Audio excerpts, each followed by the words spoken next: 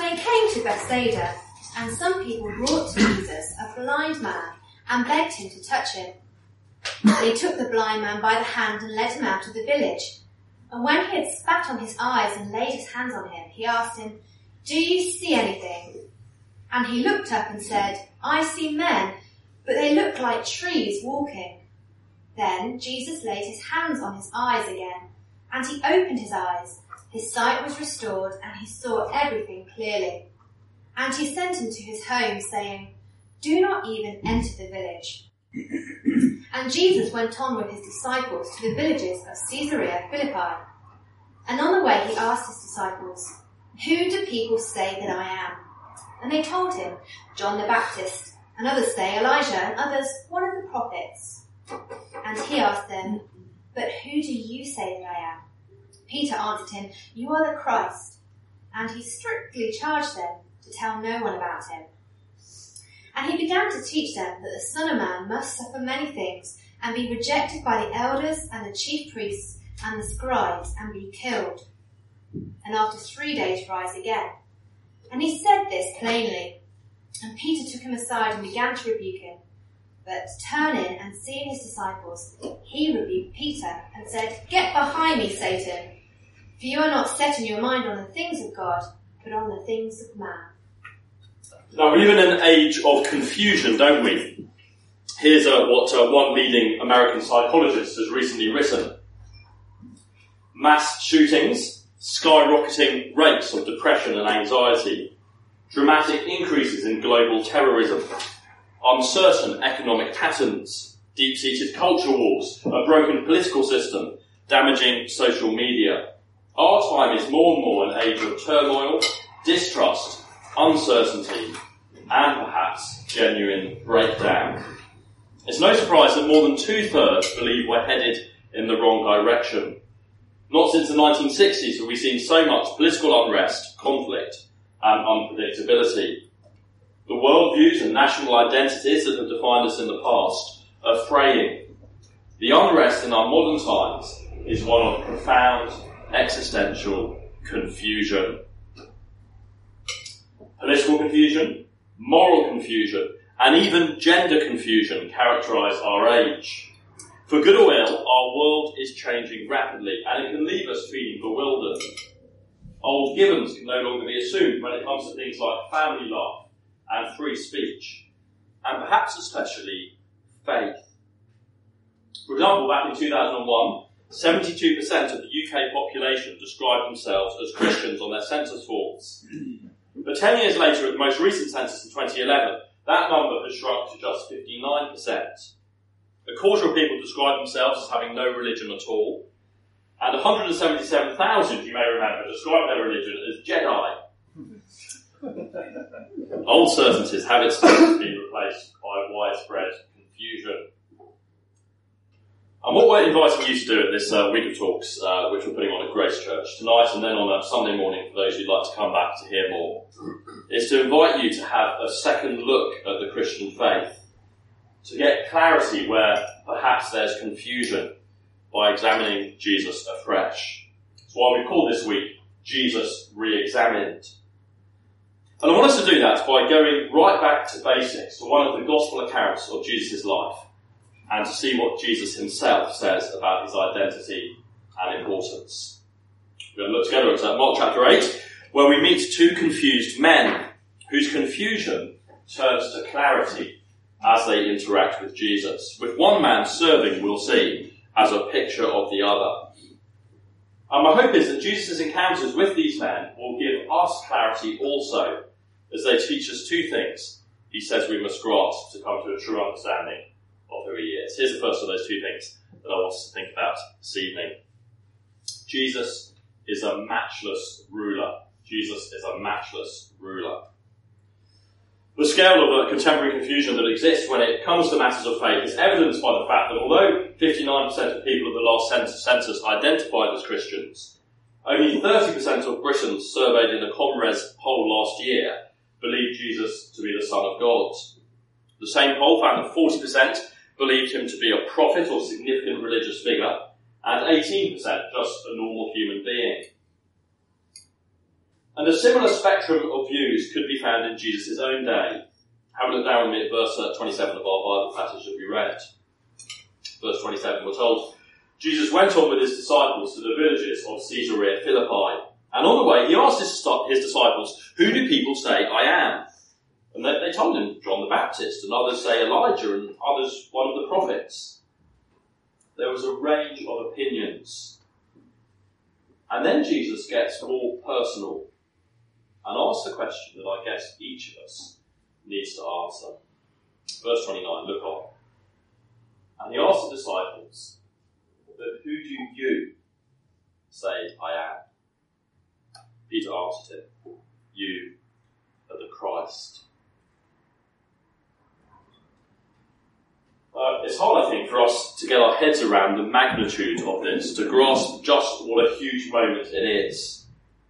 Because you see, faithful Jews like these disciples had been waiting centuries for the Christ or Messiah to arrive. The Old Testament had promised that one day God would send a king into the world who would rule over all people for all time. A perfect, just, and wise king who would right every wrong and undo all the turmoil and tragedy we see in our world. Many of those prophecies will, I guess, be familiar to us from the readings at Christmas carol services. The Jews have been waiting for the Christ for hundreds of years, and now, according to Peter, he was here in the person of Jesus. We'd love you to take away these copies of Mark's Gospel afterwards. In my experience, many people haven't ever read in full one of the Gospel accounts of Jesus' life, so why not take one and read through the first 8 chapters of Mark's Gospel up to this point and see what it was that caused Peter and the other disciples to come to this landmark conclusion about Jesus. It's not hard to see why they did so. Because in the preceding chapters, Mark describes a man with staggering authority. A man who could calm storms with a word and cure sickness in an instant. Who could restore the deaf and raise the dead. Who had authority over wickedness and the weather. And so Peter reaches the only reasonable conclusion he could have. Jesus is the long-awaited Christ. Now that word Christ really means king. But Peter's pronouncement here was far more than just a coronation of an ordinary ancient ruler. It was famously said that the sun never set on the British Empire in the days of Queen Victoria. And yet when asked what she'd do if she met Jesus, Queen Victoria said she'd take off her crown and lay it at his feet. She recognised Jesus was a king whose dominion extended far beyond even hers. The Christ, the one whose rule extends over all. Like Peter, she recognised Jesus as a matchless ruler. Napoleon was another of the most powerful rulers of modern times, and yet he said this about Jesus in comparison to the giants of history. He said, I know men, and I tell you, Jesus Christ is no mere man. Between him and every other person in the world, there is no possible term of comparison. He also understood Jesus to be a matchless ruler. He went on, Alexander, Caesar, Charlemagne and I have founded empires. But on what did we rest the creations of our genius? Upon force. Jesus Christ founded his empire upon love. And at this hour, millions would die for him. I search in vain history to find similar to Jesus Christ, he said. You see, Napoleon recognised not only Jesus' matchless authority compared with every other ruler, but also his incomparable character. The last year has reminded us how easily power can be used to manipulate or frighten or control others. Whether in Hollywood, Westminster, or the overseas aid sector, power so often leads to corruption and oppression. But Jesus stands apart from the bullies and tyrants of this world, in that he uses his power for good. We see that even in our passage, don't we, with the healing of the blind man. So can I very gently ask each of us the question that Jesus asks here? Who do you say Jesus is? that's a question that you're conscious that you've never properly looked into, can I recommend the Christianity Explored course that we run at Grace Church, where you can look again at the basics of the Christian faith in a relaxed setting. There's no more important question. Because the claim here is that Jesus is someone with supreme authority. Someone who, because he's none other than the Creator, is also the ruler over our lives. Someone whose good and loving rule we need to acknowledge personally, like Queen Victoria. It's just not possible, or it shouldn't be possible, to call yourself a Christian, as 59% of Britons still do, and yet not also acknowledge Jesus as the Son of God, as only 30% do. Peter reached the only conclusion he could. He recognised Jesus as a matchless ruler, his ruler. Well, after correctly answering Jesus' question in verse 29, Peter must have thought he'd jumped straight to the top of the class.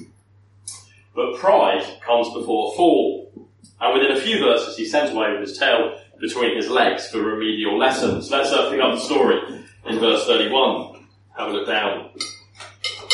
We're told that Jesus began to teach them that the Son of Man must suffer many things and be rejected by the elders and the chief priests and the scribes and be killed, and after 3 days rise again.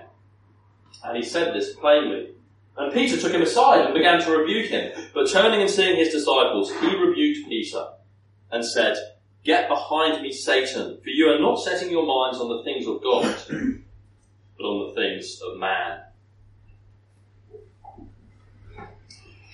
Now, there are two things that we Brits are not supposed to talk about in polite company: religion and politics. And as I'm spending my time this evening talking about the first of those, I'm very nervous about venturing on to the second.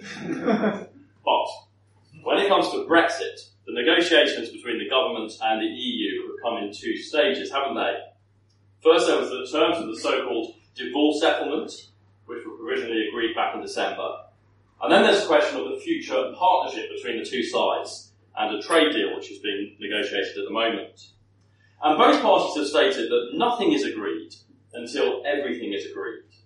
In other words, you can't have one without the other. Both stages must succeed for a successful resolution. And as Jesus sets out his terms for what it means to be one of his followers here in Mark 8, we discover that there are also two issues which must be resolved, both of which are essential. Because you see, it's not possible properly to understand who Jesus is if we haven't also understood why he came. That this matchless ruler came to be a selfless rescuer.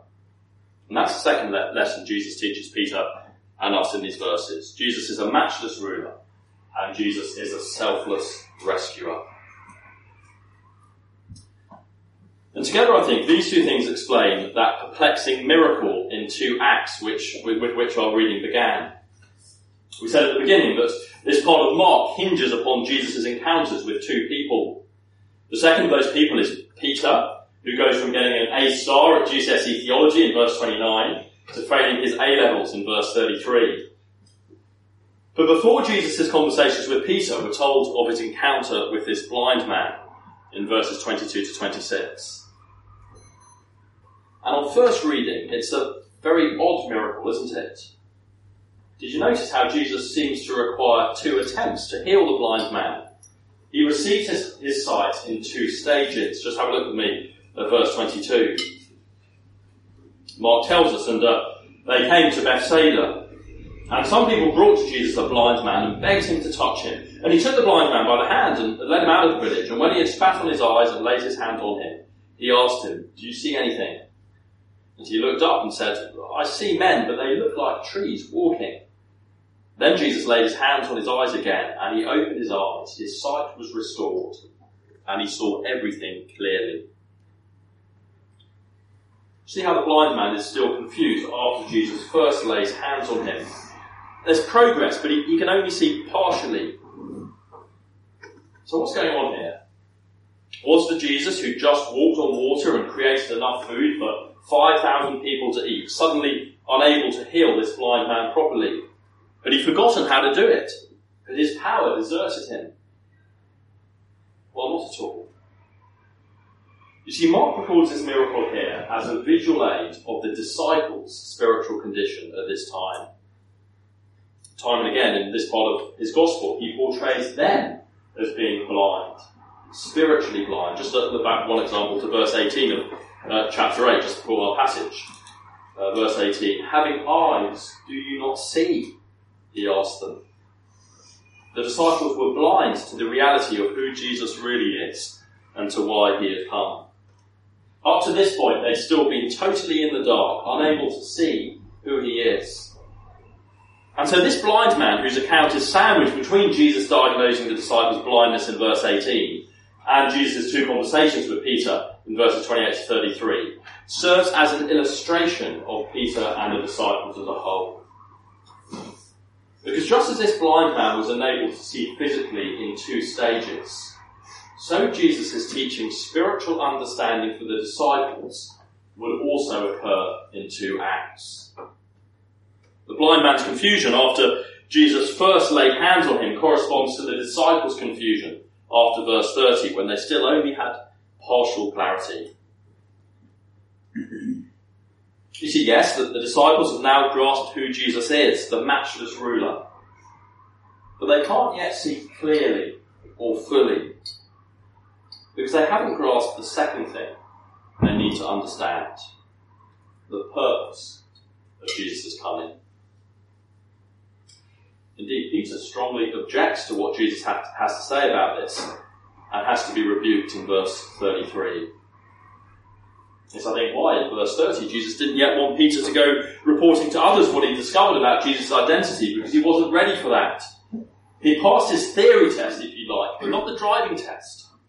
It wasn't safe for him to get in the car yet, because he had no idea what direction it was going in. And the direction it was going in was very surprising.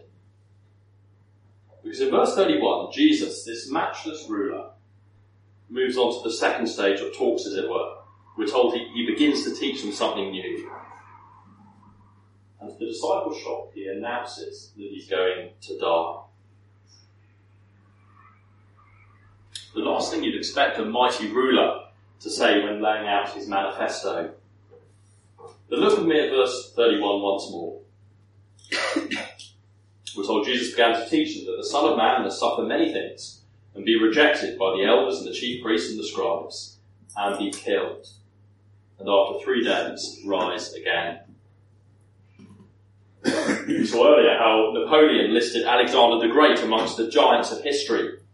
And the story is told of how Alexander once ordered some of his soldiers to march off a cliff as a demonstration of his people's commitment to him. The soldiers dutifully obeyed and plummeted to their deaths. It's a gruesome, ugly picture of power, isn't it? A mighty ruler using his authority to send others to their deaths. But here we see that Jesus Christ is no ordinary ruler, because in contrast, he laid down his own life for his people. He willingly marched into Jerusalem to suffer death himself in order to demonstrate his commitment to them. Just 3 weeks ago, 19-year-old Nicholas Cruz shot dead 17 people at a high school in Parkland, Florida. All of us will have seen the coverage on the news, I guess. It was a terrible tragedy, but the death toll would have been even worse if it wasn't for the sacrificial heroism of a man called Aaron Feist. CNN reported how football coach Aaron Feist threw himself in front of students as bullets hailed down. He suffered gunshot wounds from which he later died. The school spokeswoman said afterwards that Aaron Feist died the same way he lived. He put himself second. He died a hero. Well, the reason Jesus went to the cross was also to give his life to save others. He came to be a selfless rescuer. He put himself second and sacrificed his life to rescue you and me. See, the reality is that none of us lives consistently with Jesus in charge of our lives.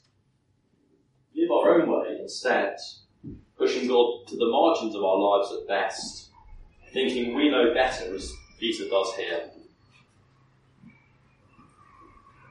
And the Bible says we're actually facing God's rightful judgment as a result. It's a serious thing to reject our ruler. But in his great love, Jesus went to the cross to pay the penalty we deserve, that we might be rescued. He threw himself in the way of God's just punishment to save us from it. That's why Jesus says he must suffer in verse 31. It's the only way we could be forgiven. He is a selfless rescuer. Another recent opinion poll from Ipsos Mori asked people to describe what being a Christian meant to them personally. They were given various options and 40% chose the answer, I try to be a good person. But Jesus' explanation of his mission here reminds us that the Christian faith isn't a call to be good. It's not about rules, but a rescue. About mercy, not merit or morality. None of us can be good enough for a holy God. But Jesus has made forgiveness possible. I guess those 40% of people surveyed who thought Christianity is simply about being good are a bit like Peter here. They've understood who Jesus is. I guess these were people who call themselves Christians. But they've not grasped why he came. That he needed to die so they could be forgiven. Because we all fail in our attempts to be good.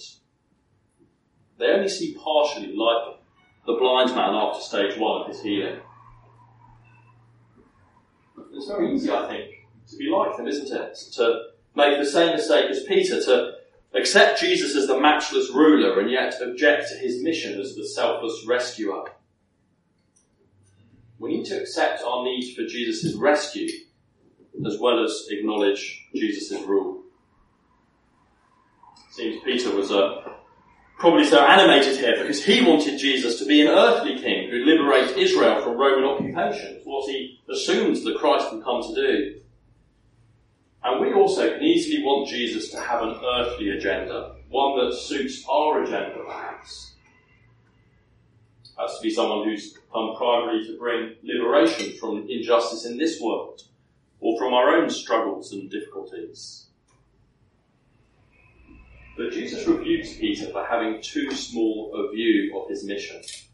Because he came to do something far more important, actually, than Peter had imagined.